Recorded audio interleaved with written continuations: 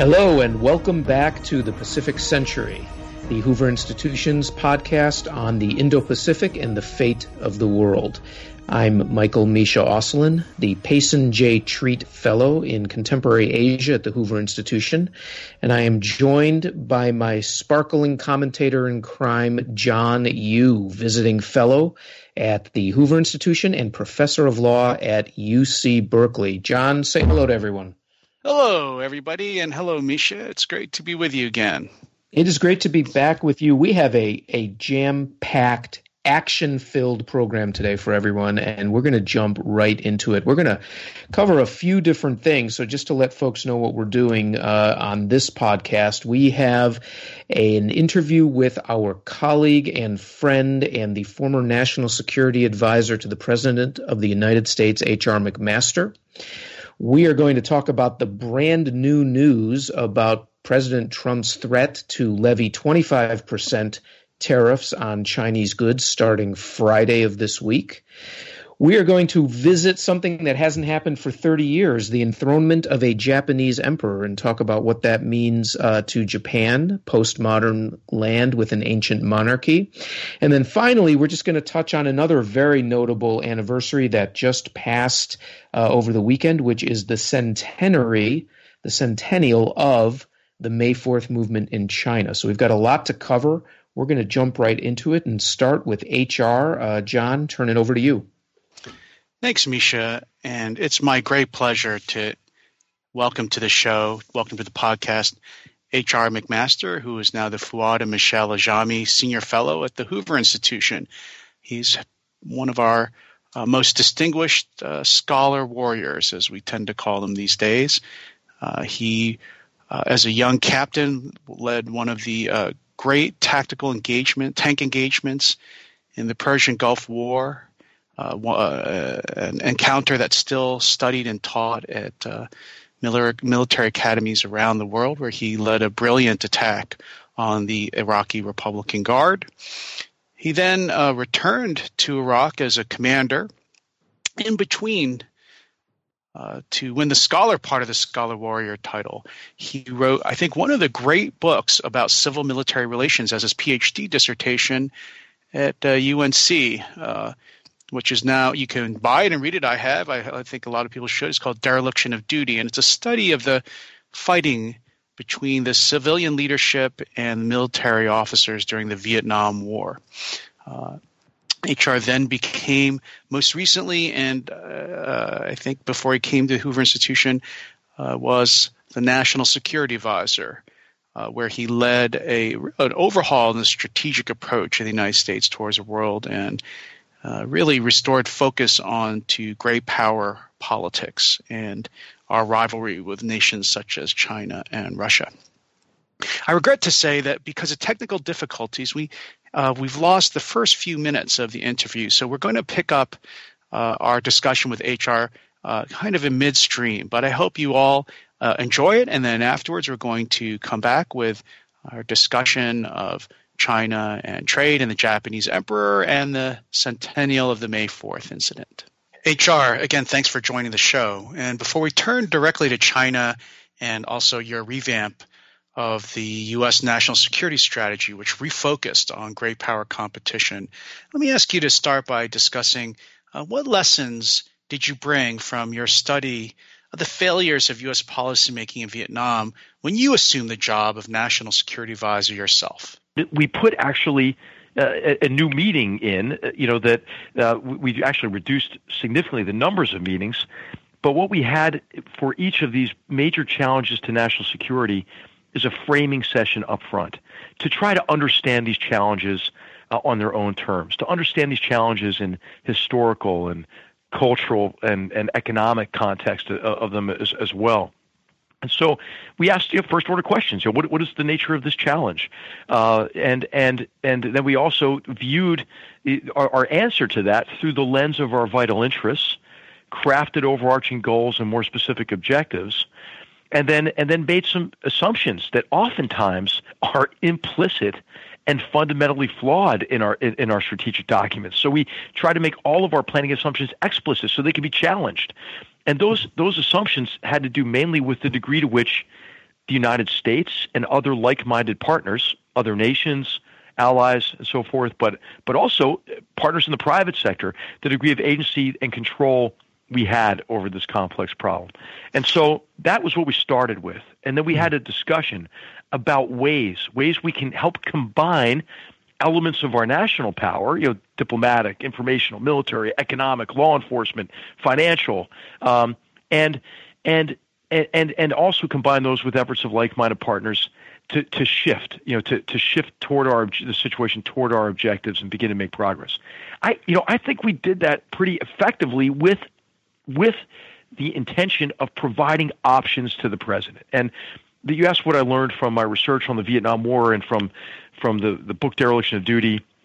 What I learned really more than anything is, I cannot think of a case in which providing a president with fewer options was better than presenting a president with multiple options, because it's in the discussion of those options and the relative advantages and disadvantages and risks and mitigating measures that you can really understand better what is the best option to advance and protect our interests. So I think we did that effectively. Of course, our government can always improve, but the area that I think that is essential is this area of coordinating and integrating across our departments and agencies. So and to also have a strategic foundation for what we're doing. These strategies are important because when an event happens, and you don't want to just react to that discrete event. You want to be able to review and see that event in context of what you're trying to achieve overall, and think about, well, how do I torque this event? How do I bend the situation in response to it toward our longer term goals and objectives? Well, let me close out, because we're almost done with our time with you, I'm sorry to say. Do you think that we can pursue this strategy given the rhythms of American politics and elections? And let me just sort of focus it more tightly on the relationship between economics and elections and this longer-term strategy, because there's a lot of talk in the press that there's a lot of pressure on President Trump and his advisors to reach a trade deal with China in order to have the economy in a good place for his reelection effort next year. But that might run counter or be inconsistent with some of the longer-term strategies you're talking about, because a good trade deal could actually make China stronger and allow them to divert even more resources to the military. It may not be the case that the long term we want the exact kind of trade deal which might be in the best interest for the political short term. Does that worry you at all, or how do you solve that kind of tension between longer term strategy and the more short term cycles that are demanded by our electoral system, and especially for the economy to perform well? Yeah, I think what's most important is to think long term, and to have these agreed objectives, and to always really revisit those objectives at the outset of any conversation. I think on the trade deal or prospects of it, I think what's been encouraging to me has been Ambassador Lighthizer emphasis on enforcement. And I think there's a recognition that really the Chinese Communist Party has promised a lot of things in the past and delivered on very little. I mean, some would say zero of their promises, especially promises made upon entry into the World Trade Organization. So I think there is a healthy degree of skepticism, a recognition that enforcement of any trade deal is critical, and that any kind of a trade deal that does not address the structural issues involved in the theft and forced transfer of intellectual property or the competitive disadvantage that our companies and workers are in based on Chinese subsidies to state-owned and other companies.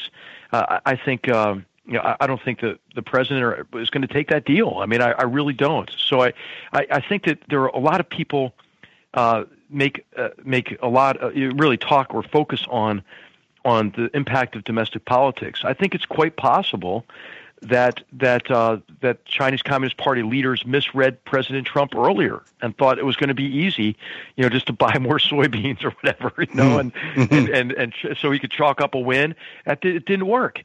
I think maybe even Kim Jong-un thought when he went to Hanoi, that, hey, President Trump, I think, needs a domestic political victory, so I'll just ask him to relieve all the sanctions in response for, blowing up one tunnel at Yongbyon or whatever. And so and that didn't work. And so I think, I think that my experience has been that those decisions will be based on what is in our long-term interests. I mean, of course, we all hope that's the case, but I don't see any reason to think that there would be a compromise on these very important structural problems associated with really Chinese economic aggression in the context of this trade deal. That's very interesting. So we just have a few minutes. I feel like I've been hogging any time, so let me just kick it back to Misha for any questions he wants to ask, and then we'll wrap up. And we're really appreciate. Let me just say, I'm very appreciative of the time you were able to spend with us, and it's been a real pleasure to talk with you. But Misha, take it away.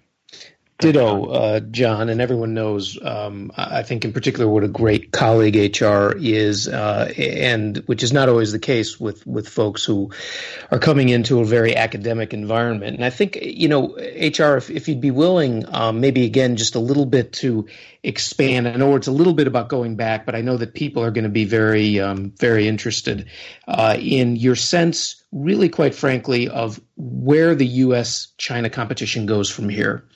Is it going to get worse? Is it going to get better? Do you foresee a trade deal? Are we going to have a real mess up in the South China Sea? How do you, if you had to crystal ball it a little bit, what would you say people should really be paying attention to, and what are you worried about? Well, that's a great question, and Misha, the feeling's mutual. It's great to have you and John as colleagues, in the Bay Area when you're out here. So, and it's great to have this conversation. I think that there are a number of alternatives here, alternative futures. What we would hope is that Chinese Communist Party leadership will recognize that it's only by ending these unfair trade and economic practices and these aggressive actions, such as in the South China Sea, that China can realize, the China dream. That China, by playing by the rules, would benefit even more, from the integrated global economy. But if they don't play by the rules, I think what China is facing is a recognition on the part of the world, not just the United States, the world, that China is not a trusted partner. And of course, there's no way that can redound to China's benefit. I don't think China can go back, to the time after the 7 voyages, when it concluded, right. Hey, we don't really need to be integrated with the world. Let the world come to us, right? And so I think China has to really make some tough choices now. The Chinese leadership does. And that will determine the course of events in the future. I do think that competition is the best way to avoid confrontation. I think the path that we were on, of strategic engagement, the benign approach to Chinese economic aggression and military aggression in the South China Sea, for example, the use of the maritime militias and the Senkakus, lots of examples. I think we were on a path to confrontation because China, I think, had concluded that we were going to be benign and allow them to get away with this aggressive action. I think China now knows that there are limits to this kind of strategic activity of probing that they were conducting. Now, what is also possible is that China will conclude that, hey, we can't change the structure of our economy. We can't move away from this authoritarian capitalist system. If that's the case, I think they're potentially in for some hard times economically. And as a result, you could see this vicious cycle of not meeting the expectations of the population, the tightening of the control of the surveillance police state in China, and potentially a more aggressive foreign policy. And I think that's the danger we have to be prepared for, we being ourselves and certainly our treaty allies across Indo-Pacific, but our partners in like-minded countries globally. But I think we all ought to do what we can in multinational fora to convince China to take what we would describe as the right path toward playing by the rules. toward not stealing our secrets anymore, and gaining an unfair advantage economically, and applying that technology to its military buildup. Not thinking that they can own the ocean, for example, right? Nobody owns the ocean, and so actually, I think can I jump in there? These clear messages. Oh, sorry. Yeah. I just have one last question. We're entering your time, but I really wanted to ask you this question. You just kind of raised it. So, you've been operating at the highest levels of strategy, but you also taught history and strategy at West Point as a professor, and you were people know this. You were like the tip of the spear, one of the great tactical victories of the United States in the tank battles in the Iraq War. So I want you to put on your sort of tactician hat for a second, which you probably haven't done in a little while, but and you're a landlubber. But I want to ask you a question about the waters. How do you get the Chinese out of the South China Seas? So, if you were just, you were the local commander and you had to work on how to move them off from this aggressive forward position they've staked out. How do you do it in this world with new kinds of weapons and technology and so all the other tools you have available? How would you do it? I think I don't know. I get the feeling nobody knows what to do. So what would you do if you were out there in command? Well, there's been a lot of focus on this for a long time, right? And this is the so-called A2AD, like the anti-access area denial capabilities of the Chinese. Yes. That is augmented by these reclamation efforts, which, by the way, are destroying whole ecosystems. I mean, I would like to mobilize, I think, Greenpeace. Yeah, let's get Greenpeace warrior in there. I mean, it's really, it's terrible what the Chinese have done. Look, the French couldn't stop the Greenpeace warrior. So, but I think that if you have capable, forward-positioned joint forces, which mean land, maritime, aerospace, cyberspace-capable forces, those forces automatically turn denied space into contested space, right? And so that doesn't have to be U.S. forces, but it's forces of like-minded countries that will communicate by the capabilities they have to China that China cannot accomplish its objectives. This land grab, so to speak, as an army guy in the South China Sea is not going to work. And this is good old-fashioned Thomas Schelling deterrence by denial, right? Convincing your adversary that your adversary cannot accomplish his objectives through the use of force. And so I think you see U.S. defense capabilities really are quite visible in the South China Sea in that connection, but increasingly you see allied nations, including Japan, as well as the United Kingdom and France, and then of course the countries that are most affected by it, the Philippines, Vietnam, Taiwan. I think that the capabilities that they develop can communicate to China. Hey, listen, these islands could actually militarily be a real vulnerability for the Chinese more than an asset, with the right combination of joint force capabilities that can be brought to bear if China was to commit an act of aggression. Yeah, it's like a big salient sticking out too far, and you're talking about what they could actually end up being cut off in the end if they put too many forces up there. It's a great point. So, HR, we really appreciate that you spent the time with us, and look forward to seeing you around Hoover Institution. And good luck with your work and your speeches and bringing these issues to the attention of the American people. And I hope our small podcast here can go some way to promoting your views on this and getting people more aware of these topics. So thank you very much for joining us. Thanks, John, and thanks, Misha. And Misha, I just read your book in draft. It's going to be great. It's a collection of essays that Misha will have coming out here soon. And it's really an excellent primer for many of the issues that we just discussed. So thanks so much, HR. Well, thanks to you guys, and have a great weekend, everybody, and great talking with you. You too. We'll talk to you soon. Bye. Right, take care. Bye. Bye-bye. Well, HR, thank you again for just a wonderful overview, both of what you were doing when you were in the White House, your view of where we stand today in the world, the challenges we face, and really the way that we have to think about having and maintaining a coherent foreign policy as we go forward. One of the things, of course, that HR dealt with during his time was the looming trade war between China and the United States. That's been slow boiling now for close to the full 2 years and more of the Trump presidency. But just over the weekend, President Trump threw a spanner into the works, and in the middle of this very long series of negotiations that we've been having between our trading delegations, the president tweeted that starting this Friday, he would raise tariffs to 25% on another $300 billion worth of Chinese goods. John, what does this mean? Do you think it's going to happen, and where do we go from here? It's a really interesting development, but I hope it leads to nothing, that this is just a negotiating tactic. As you said, over the weekend, just yesterday on Sunday, in fact, President Trump threatened to raise tariffs on Chinese goods, maybe up to another 25% on the $325 billion in goods that still haven't been struck by these sanctions. Just so people remember, he already imposed tariffs on about $200 billion in imports. And so now he's talking about another $325 billion. Pretty soon it's going to be everything China sends here will be under some kind of tariff between 10 and 25%. That's the only kind of step you would take if you believe a trade deal was going to collapse.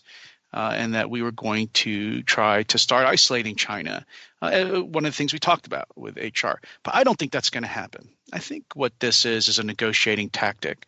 It's a way of reminding the Chinese who are supposed to come to D.C. This week to try to wrap up the trade negotiations, what could happen. In a weird way, the United States has more leverage right now in the negotiations in China because China exports a lot more to the United States than we export to them.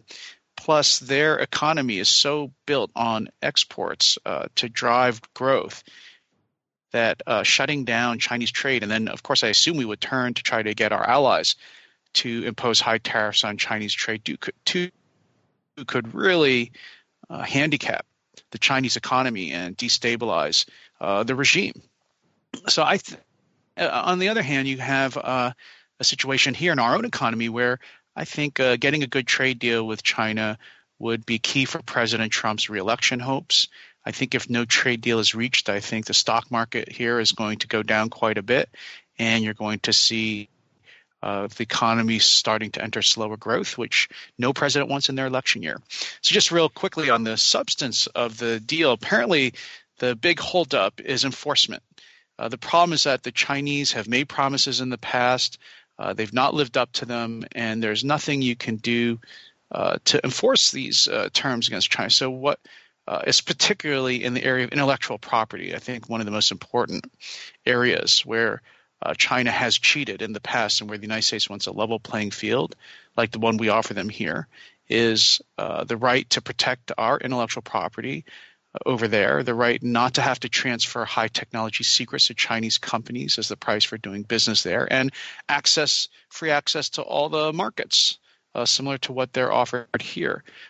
If China promises that, the tariffs come down, and then suppose China cheats, what's the United States supposed to do? That's the sticking point.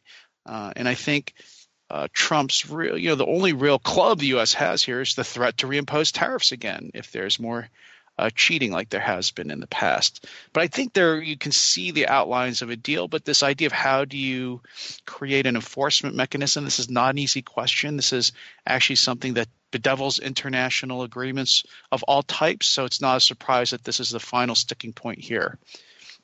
What do you think, Misha? Well, I think you've laid it out well. The question I have, I guess, would be two. The first one is, can Trump really back down? I mean, you started off by saying it was a negotiating tactic, and we've had those, and clearly that's what's brought the Chinese to the table in the first place, and that's been it's been very significant. Look, the Chinese have not walked away, and I think that's a key thing to keep in mind is that they take Trump and his threats credibly enough that they have actually come to the table. And of course, he did levy tariffs that range from 10 to 25% already on Chinese goods. In fact, the ones that are now at 10% is what he's saying will go up to 25%, right? So there's 10% on 325 billion roughly worth of goods, and about 25% on 250 billion. But having done it in this way, I wonder if he is in a way backing himself into a corner, meaning you've really got to do this, because the idea that you're going to get an agreement by Friday is, I don't know if it's wishful thinking, but it certainly would be pretty light speed. Or then you back down and you lose that credibility. So it is high stakes. Look, no one ever said that the president didn't approach these things in a high stakes way. So that's the first thing I would say, John. The second thing is that we are getting these reports, and it's hard to know how credible any of them are, that the administration has steadily been walking back from a lot of the really strong demands it was making on things that included, as you were talking about, intellectual property, but other things as well, particularly Chinese support to state-owned enterprises and the like. So that what the administration is giving up, according to some reports, we don't know if it's true, but if it is, if these are accurate, then any type of agreement we're going to get will essentially not be changing the base conditions for a lot of the things that we brought to the table in the first place. And again, you have a combination here of the political cycle, meaning, as you said, John, he wants to get this done. He wants to get it done before re-election. And it's been dragging on for a long time. You have that combined with the pure economic set of issues, and what would be objectively the best type of trade situation to come out of this with. So I think we at least have to look very carefully at what the administration agrees to, given these reports that Mnuchin and Lighthizer have walked back on certain demands that we made about support for SOEs, about intellectual property rights and the like, and not simply say, well, look, we got an agreement and that's the best way to go. So in some ways, this remains part of a larger process, John. In other ways, I mean, maybe this is the crucial week, and after Friday, everything's going to change. Either the president will no longer be credible, the Chinese will have agreed to a very significant deal, or we will get a deal that really doesn't alter the fundamentals of what we want to see altered, and therefore the Chinese will walk away saying, look, we took the most that the Americans were willing to throw at us, and we came out fairly unscathed. So this is an important week.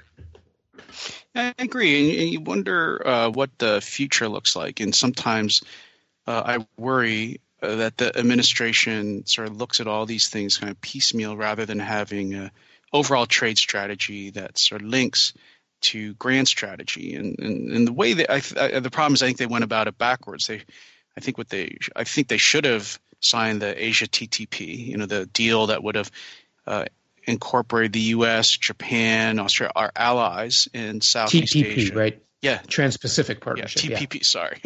Right, TPP. And then gone to Europe and tried to lower trade barriers with Europe and come up with a common front against China, much as the TPP is, and then gone to China with all our allies together and say, look, you have to correct the ways you mentioned many of them, Misha, not just the stealing of intellectual property, but the huge subsidies that go from the Chinese government to these state-owned enterprises, which are kind of which have allowed these large inefficient businesses in China to keep operating and driving prices lower and lower, but in a sort of predatory way.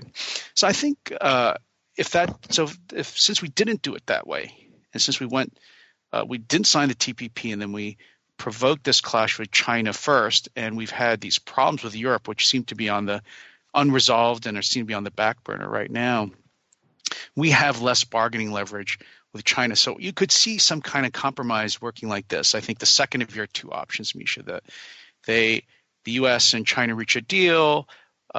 It doesn't really address the hard structural problems of SOEs and intellectual property theft in a meaningful way, but China commits to reducing the trade imbalance in some way, mostly by buying, it sounds like, soybeans, right, and agricultural products, and maybe more sneakers and iPods, although they make all that stuff over there now. And then I think that maybe Trump thinks that's enough to get you through to the election.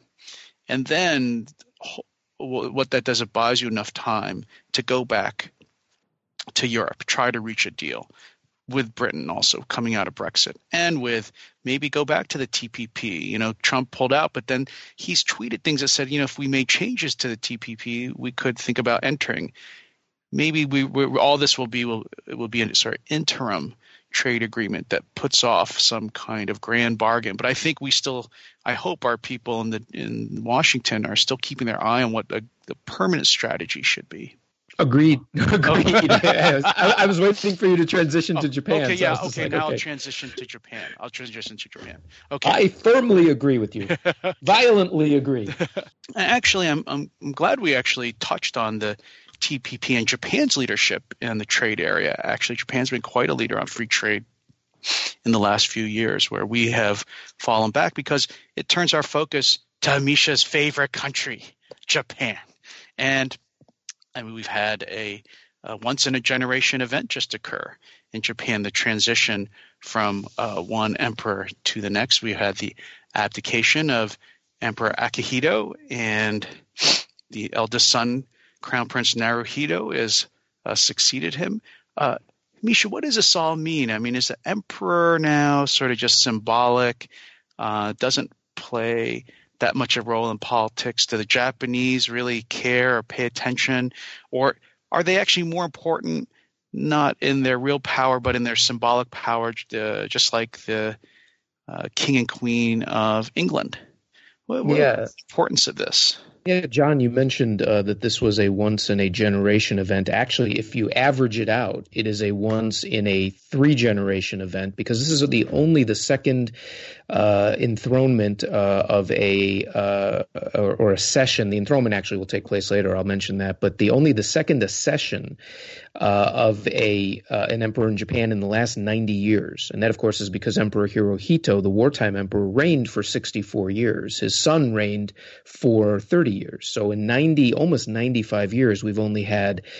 We are now on our third emperor in Japan. And if you go back to the Meiji Restoration, the beginning of modern Japan in 1868, there have only been 5 emperors in 150 years. Last year was the 150th anniversary of the Meiji Restoration. There's only been 5. So it actually is very significant. In some ways, the emperor maintains the link with a much more traditional Japan, and certainly the idea of a traditional Japan that's very important to a country that continues to change, that in the past, of course, was the first Asian country to modernize and become a country with a recognizably, as we would think of it, a recognizably modern or Western, if you want to put it that way, society, economy, government, and the like. And as all of that was happening in a very short space, and in the case of roughly a generation, the emperor was the lodestone for Japan. Now, of course, he was very controversial during the 20th century as the imperial system was used both to justify Japan's imperialism and its colonization of countries including Korea and Taiwan and the invasion of China, but also for dramatic changes in Japan, including the development of a state Shinto system. Shinto is the indigenous religion in Japan, so there was basically a government control of religion up until 1945. The complete reordering of social classes, which actually gave a lot of freedom to women and peasants and the like, but also really ripped people away from very well understood traditional social hierarchies. All of this was done in the name of the emperor. So after 1945, there was this incredible rupture in the middle of Hirohito's reign. After the war and the imposition of the American written constitution, the emperor went from, essentially a living god and recognized as in some ways as such, to a constitutional figurehead, a constitutional monarch. Now, after 1868, the emperor had not ruled Japan directly, but he was extremely influential. After 1945, the emperor was very much like European monarchs, particularly the Queen of England. which was a constitutional figurehead, but very important for the Japanese. Again, important in a sense of maintaining a recognizable and conscious connection with the past, but also for a symbol of the nation that was above politics. And I think, for Americans, we don't often think about the importance of that because our president serves as both the head of our government, but also the head of state. In most other countries, you have a separation between the head of government and the head of state, which means the head of government can do the things that politicians have to do all the time, but the head of state can actually represent the nation. Here we have a problem that if you're a Democrat and there's a Republican president, you probably don't see him as a legitimate head of the state, and vice versa. But in Japan, the emperor has been a very significant pillar of the post-war Japanese system, giving it a legitimacy in some very difficult times, not least of which has been the 30 years of economic stagnation that began precisely when Emperor Akihito, the former emperor, now the Emperor Emeritus Akihito, took the throne. The emperors have also been important, by the way, John. At least Akihito has been very important in normalizing Japan's relations with its former colonial subjects, the former colonized nations in Asia. He did a lot of foreign trips, and to the extent that he could, isolated as he was from politics, Emperor Emeritus Akihito made very clear his views on the tragedy of the war and the cost, and that he really pushed again, as much as possible, a very pacifist line. So the current emperor, Emperor Naruhito, who's 59 years old, educated at Oxford, is a historian. His wife, Masako, the current Empress Masako, of course, was educated at Harvard and a diplomat. They represent a new generation in Japan, a generation completely untainted by the war era. Emperor Akihito was born before the war, a decade before the war, and so was connected, even though, of course, he didn't have anything to do with it. But now you have a completely new generation, a very highly educated generation, educated abroad. And I think in some ways in Japan, they represent really a sense of the final closing of the book on the post-war period, Japan's apologies for the post-war, its successful transition to a trading state, but one that has political influence and in fact some growing level of military influence in Asia.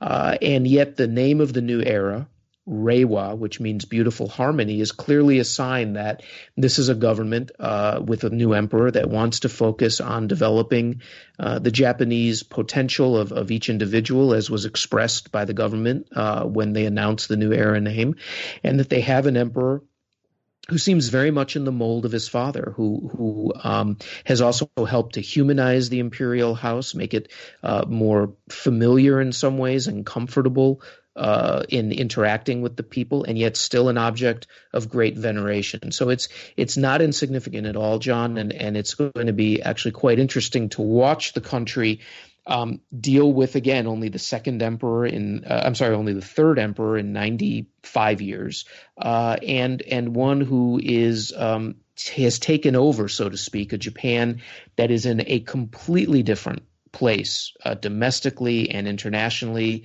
than it was when his father took over, and certainly when his grandfather took over. I guess I'm going to display my American Republican tendencies.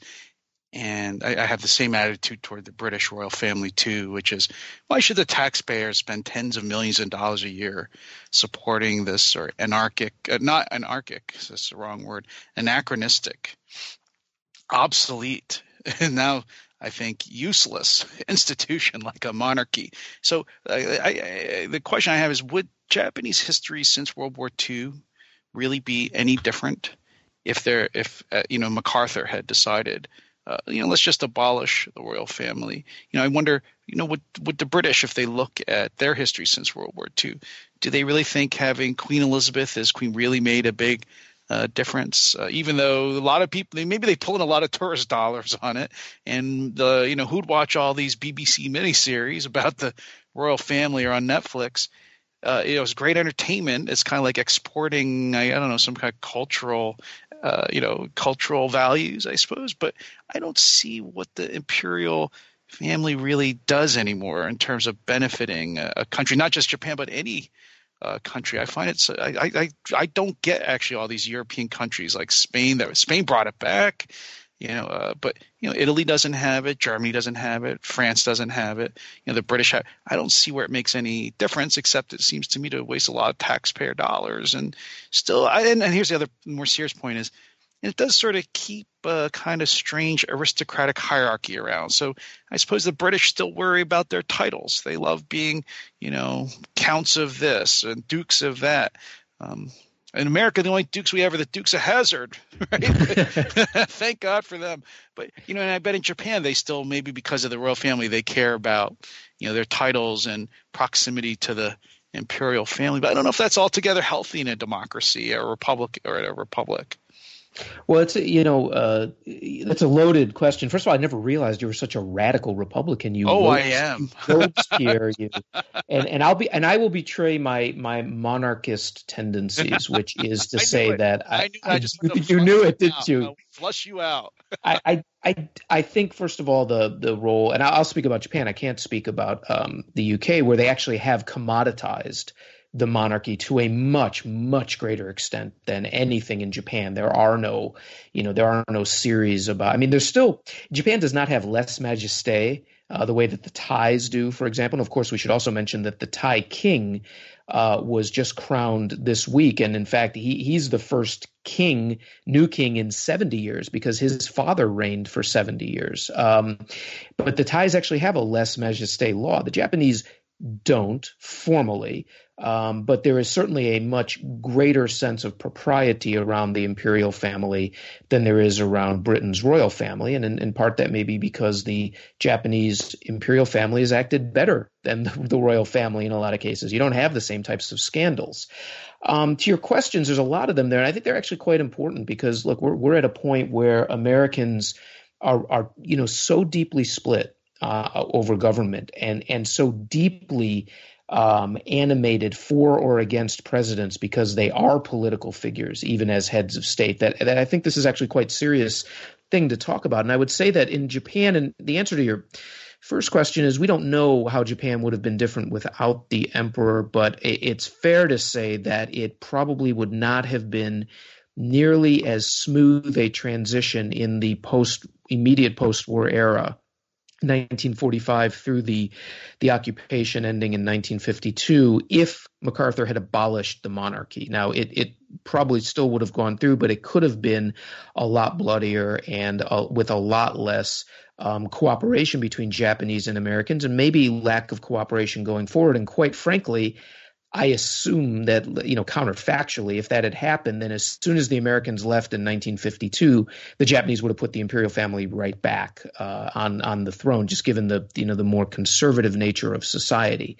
But that actually answers the second part of your question, I think, which is, why does it make a difference? I mean, the Japanese are a very conservative society. It's not a surprise. It's not essentialistic. It's not, it's not saying that there's something unique about them, but they are comparatively conservative, with certainly very radical elements in society.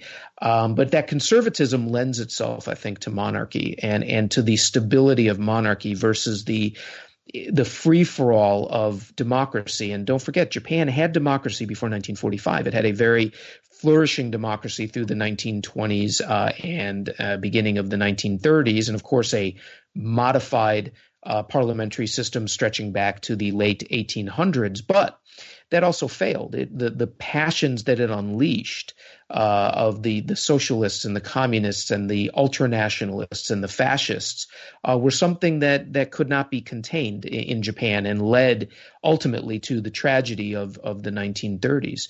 And we haven't had that in actually a much more open Japanese democratic system since the 1940s. And I think in part that's because of the experience of the war, but also the way in which the emperor was depoliticized, right? In the pre-war period, you had an emperor, of course, but he was actually the government was really in his name. It was not in the name of the people. The people weren't sovereign. The emperor was. Post 1945, the people were sovereign. And again, there was an American written constitution. The emperor was a symbol, but that symbol was very important. And Japan went through its period of domestic terrorism in the early 1970s. It obviously went through the economic slowdown, as I've talked about, a continued economic slowdown. And yet society has remained very, very stable. And I think that there is a role that the imperial family, and particularly the emperor himself, plays in maintaining that level of stability and the willingness of people to put up with the messiness and the suboptimal outcomes that you get in a democracy. The last thing I would say, and this touches a little bit more on that essentialistic element of the question, but you say, why does it make a difference? All I can tell you is something I was told by my mentor, who spent as a historian many years looking at these types of questions, and was talking once with a Japanese scholar who and said basically the same thing. Why do you have an emperor? Why do you need an emperor today? And this was probably back in the 70s or 80s. And the guy looked at him and said, without an emperor, what's Japan? I mean, this is the world's oldest continuous monarchy. It goes back in well-attested recorded form to about the 600s. It's not something to get rid of lightly. And in many ways, the identity of the Japanese, whether you're in a feudal period, whether you are in a modernizing period, a radical democratic period, a constitutional monarchy, nonetheless can be tied up with this figure who performs regularly, unlike the Queen, I think, performs regularly rights for the country. Now, I have to say that there is, of course, separation of church and state. So the emperor does not do it as a symbol of state. He does it as a private citizen, but he's a unique private citizen. Everybody understands that when the emperor prays to the gods for the prosperity of the country, when he plants and reaps the first harvest, it is done on behalf of the Japanese people. And I think that there is an important level of stability there that is, to me, different from what I see with the European monarchies. And I think it's expressed, and I've heard it expressed by Japanese as well. What are we without the emperor? Because only the emperor can do certain of these things. And if the emperor doesn't do it, the first grains to the sun goddess, for example, then no one can do it. That doesn't mean that people walk around every day thinking about this, but it also means that they know it's there and that they don't have to worry about yet another part of their understanding of Japan and the world being pulled out from underneath them, and therefore having to come up with something different. It's not very easy to replace these types of social, mythological, historical structures. It's interesting, just before we turn to our next, maybe last topic, I do find Japan is very interesting, and it has this kind of mixture of traditionalism, you said, conservatism, wanting, this desire to reach back to a past that goes back into time of myth, and then, robots, Sony, high technology, some of the most cutting edge science. It's a really, I think that's why I must be free. Why it's one of the most interesting societies to study is you have this, you walk around downtown Tokyo and you see all the latest high electronics available and their love of robotics and video games and software and computers. And then you see people, walking around in traditional clothes, right? It's an interesting society. But let's maybe we could close out the podcast, our issue today, by talking about one more, because I am a Republican, one more Republican uprising against hierarchy and the mistakes of hereditary leaders and tradition, which is we just marked the 100th anniversary of the May 4th student protests in China, which you may not have known it happened if you were in China, given the amount of censorship that's occurring there. But Misha, you were very interested in this. What do you think about the May 4th movement? Sometimes it's called, or at least the centennial, and what does it still mean today? Yeah, John, it happened over the weekend. You're right. If you're in China, you probably didn't even know about it, but it's a fascinating counterpart to what we were just talking about with Japan. So, the May 4th movement erupted from a large group of students at Peking University in 1919 who were protesting against the news that had finally reached China about concessions that their representatives at the Versailles Peace Treaty, ending World War I, had made. So these were concessions primarily over former German colonial territory in China, Shandong in particular, that was being given to Japan by the World War I victors. And the students felt that this was a national shame. It was a humiliation, that a new China should, and one that had been at least nominally an ally in the war, should have a voice at the table, as they said, and not simply be treated as a colonial object. And this, I think, we have to keep in mind, took place only 8 years after the revolution in China, the Chinese Revolution of 1911, which kicked out the Qing. So we were talking about in 1868, the Japanese had a restoration of imperial rule after 700 years of samurai rule.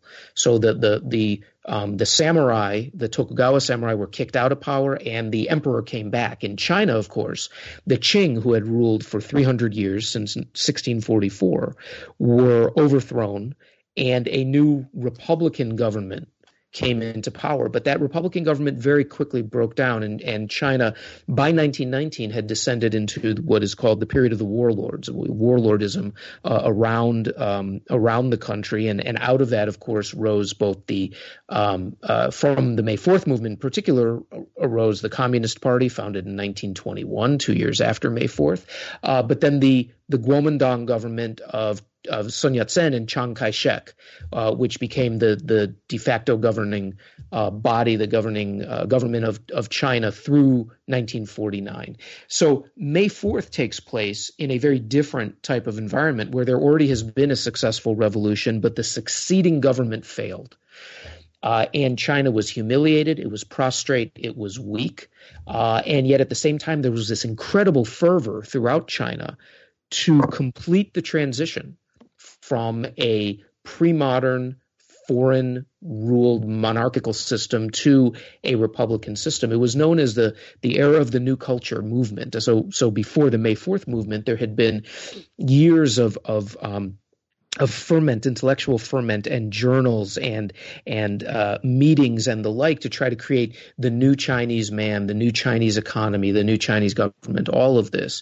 And it all, in a sense, comes to a head in May 4th when the students realize that this is a failure, and China is no closer to becoming or regaining its position as a powerful, respected nation state. And so this then spreads to a widespread work stoppage, a strike in later spring, and this basically creates a crisis throughout the country. The protests and riots are put down, they spread, they pop up, but probably most significantly, and certainly in the mythology of the Chinese Communist Party, is that the May 4th movement and its demands for a reform policy and liberalization that will actually answer the needs of the people helps give rise to the Chinese Communist Party, which, as I mentioned, is formed in 1921. The irony of today is that today's Communist Party, and by the way, all through from 1949 up until just today, basically, the Chinese Communist Party continued to celebrate May 4th and talk about its importance as a revolutionary moment, as the sparking of revolutionary fervor. It's been used by both sides, by the way. In 1989, it was used by the students in Tiananmen Square, who actually held a major demonstration, or counter demonstration, I guess you could call it, celebrating the 70th anniversary of the May 4th movement in Tiananmen Square. That really kicked off that month's worth of demonstrations and protests that resulted on June 4th in the tragic massacre in Tiananmen Square. But now The irony is that, of course, you have a communist government under Xi Jinping that is doing everything it can to tamp down revolutionary fervor, to tamp down, of course, any expression of dissatisfaction with the status quo. You kicked off the segment by mentioning how little celebration there was of it in China. That's absolutely right. There were very few official comments about it. There was something that Xi Jinping said about a week ago, talking to students, but really the message to them was you have to support the state. The state is, of course, the embodiment ultimately of these dreams and hopes that came out of May 4th. But the government's gone farther than that. They've been arresting students, ironically, right? May 4th was a student movement. And in irony of ironies, in the last couple weeks, a cadre of Peking University students have been arrested because they had tried to go and show some solidarity and do some type of joint activities with laborers. Again, irony. And if you look historically, of course, it was workers and students that precipitated the May 4th movement. In today's China, the government is doing everything it can to make sure that you have no repetition of that. And of course, the real reason I think for that is their fear of the 30th anniversary of Tiananmen Square, which is coming up next month, which is something that we will certainly talk about at that point in time. Yeah, I would just one or two observations. One is, as you pointed out, there is the 30-minute. I'm sorry, what did I say? 30 minutes. I'm on Trump time. Sorry, 30-year anniversary of Tiananmen Square also coming up, which was in 1989. And it does underscore both the May 4th and the Tiananmen Square. It does sort of, to me anyway, point out how important students are, college university students are in the history of these kind of protest movements, calling out the national leaders. There's a similar history in Korea. I don't know if you see it the same in Japan, but other Asian societies, you see these, the students have this kind of role, which might seem remarkable, I think, to American. But maybe the only closest analog would have been the Vietnam War protests of the mid and late 1960s in the United States, which really haven't been replicated in American politics since. And I think that's interesting. But then, as you say, the second thing is I don't know if Chinese students would play that same role again. One, as you point out, because of the sort of growing surveillance by the Chinese government of every part of Chinese society and the heavy police state that Xi Jinping is putting into place. But the second thing is it might be that Chinese students themselves are not interested in that anymore. The Chinese students, will probably privately tell you they share a lot of the same aspirations and hopes that the student protesters from 1989 or 1919 held. But I think they're not going to put their lives on the line to try to achieve political and social change in China for the better. I think the students I've met or come across are very interested in making their lives better. And a lot of them want to move to the United States and the West because they don't like the political repression going on at home. But I also don't detect in them the idea, which I've seen others use, I'm going to go back to China and become, something like a person who's going to try to change the system. I think my sense is they all want to work within the system. And so maybe, what Xi Jinping has been trying to do is actually working if his main objective has been to prevent a future where students play this kind of revolutionary role that they have in the past. Yeah, I think that's right. And I'll be honest. One thing I don't know if we actually know how much. I think you're certainly have your finger on something that we're trying to understand, which is in part after 40 years of modernization and integration with the world.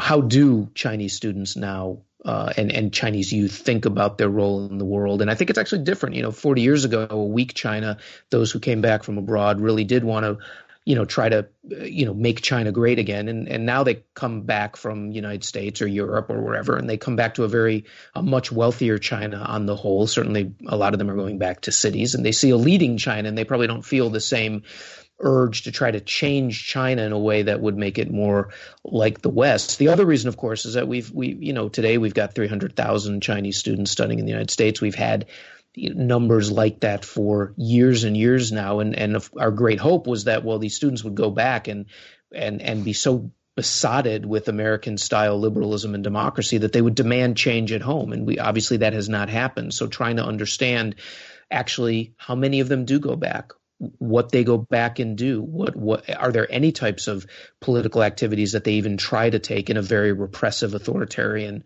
environment under Xi Jinping. I mean, these are a lot of the questions, John, I think we haven't asked about China because we've all been focused for so long on a strengthening and growing China. And what we really need to do is look at a China that has a lot of social problems, rifts, dissatisfactions, resentment of the government and the party and the like, and ask a different set of questions that would help us understand things like this better. And you see it perhaps in some small degree with the story about the Peking University students who were arrested. That these were students who were actually taking the spirit of the May 4th movement to help to create solidarity with workers and laborers and help, try to make things better for them. And they were arrested by the government. So there's a different it's a different China we're dealing with than I think we've certainly that we thought we would have, and one that we felt we were moving towards, and I think that mandates a different set of questions, and hopefully you and I will be able to return to this next month as we get to the 30th anniversary of the Tiananmen Square massacre. I think that's a great way to end this issue of the Pacific Century podcast.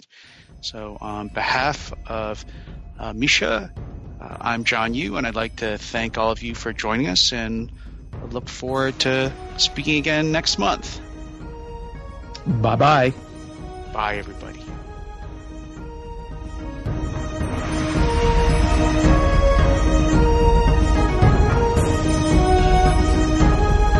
Podcast has been a production of the Hoover Institution. For more information about our work, please visit hoover.org.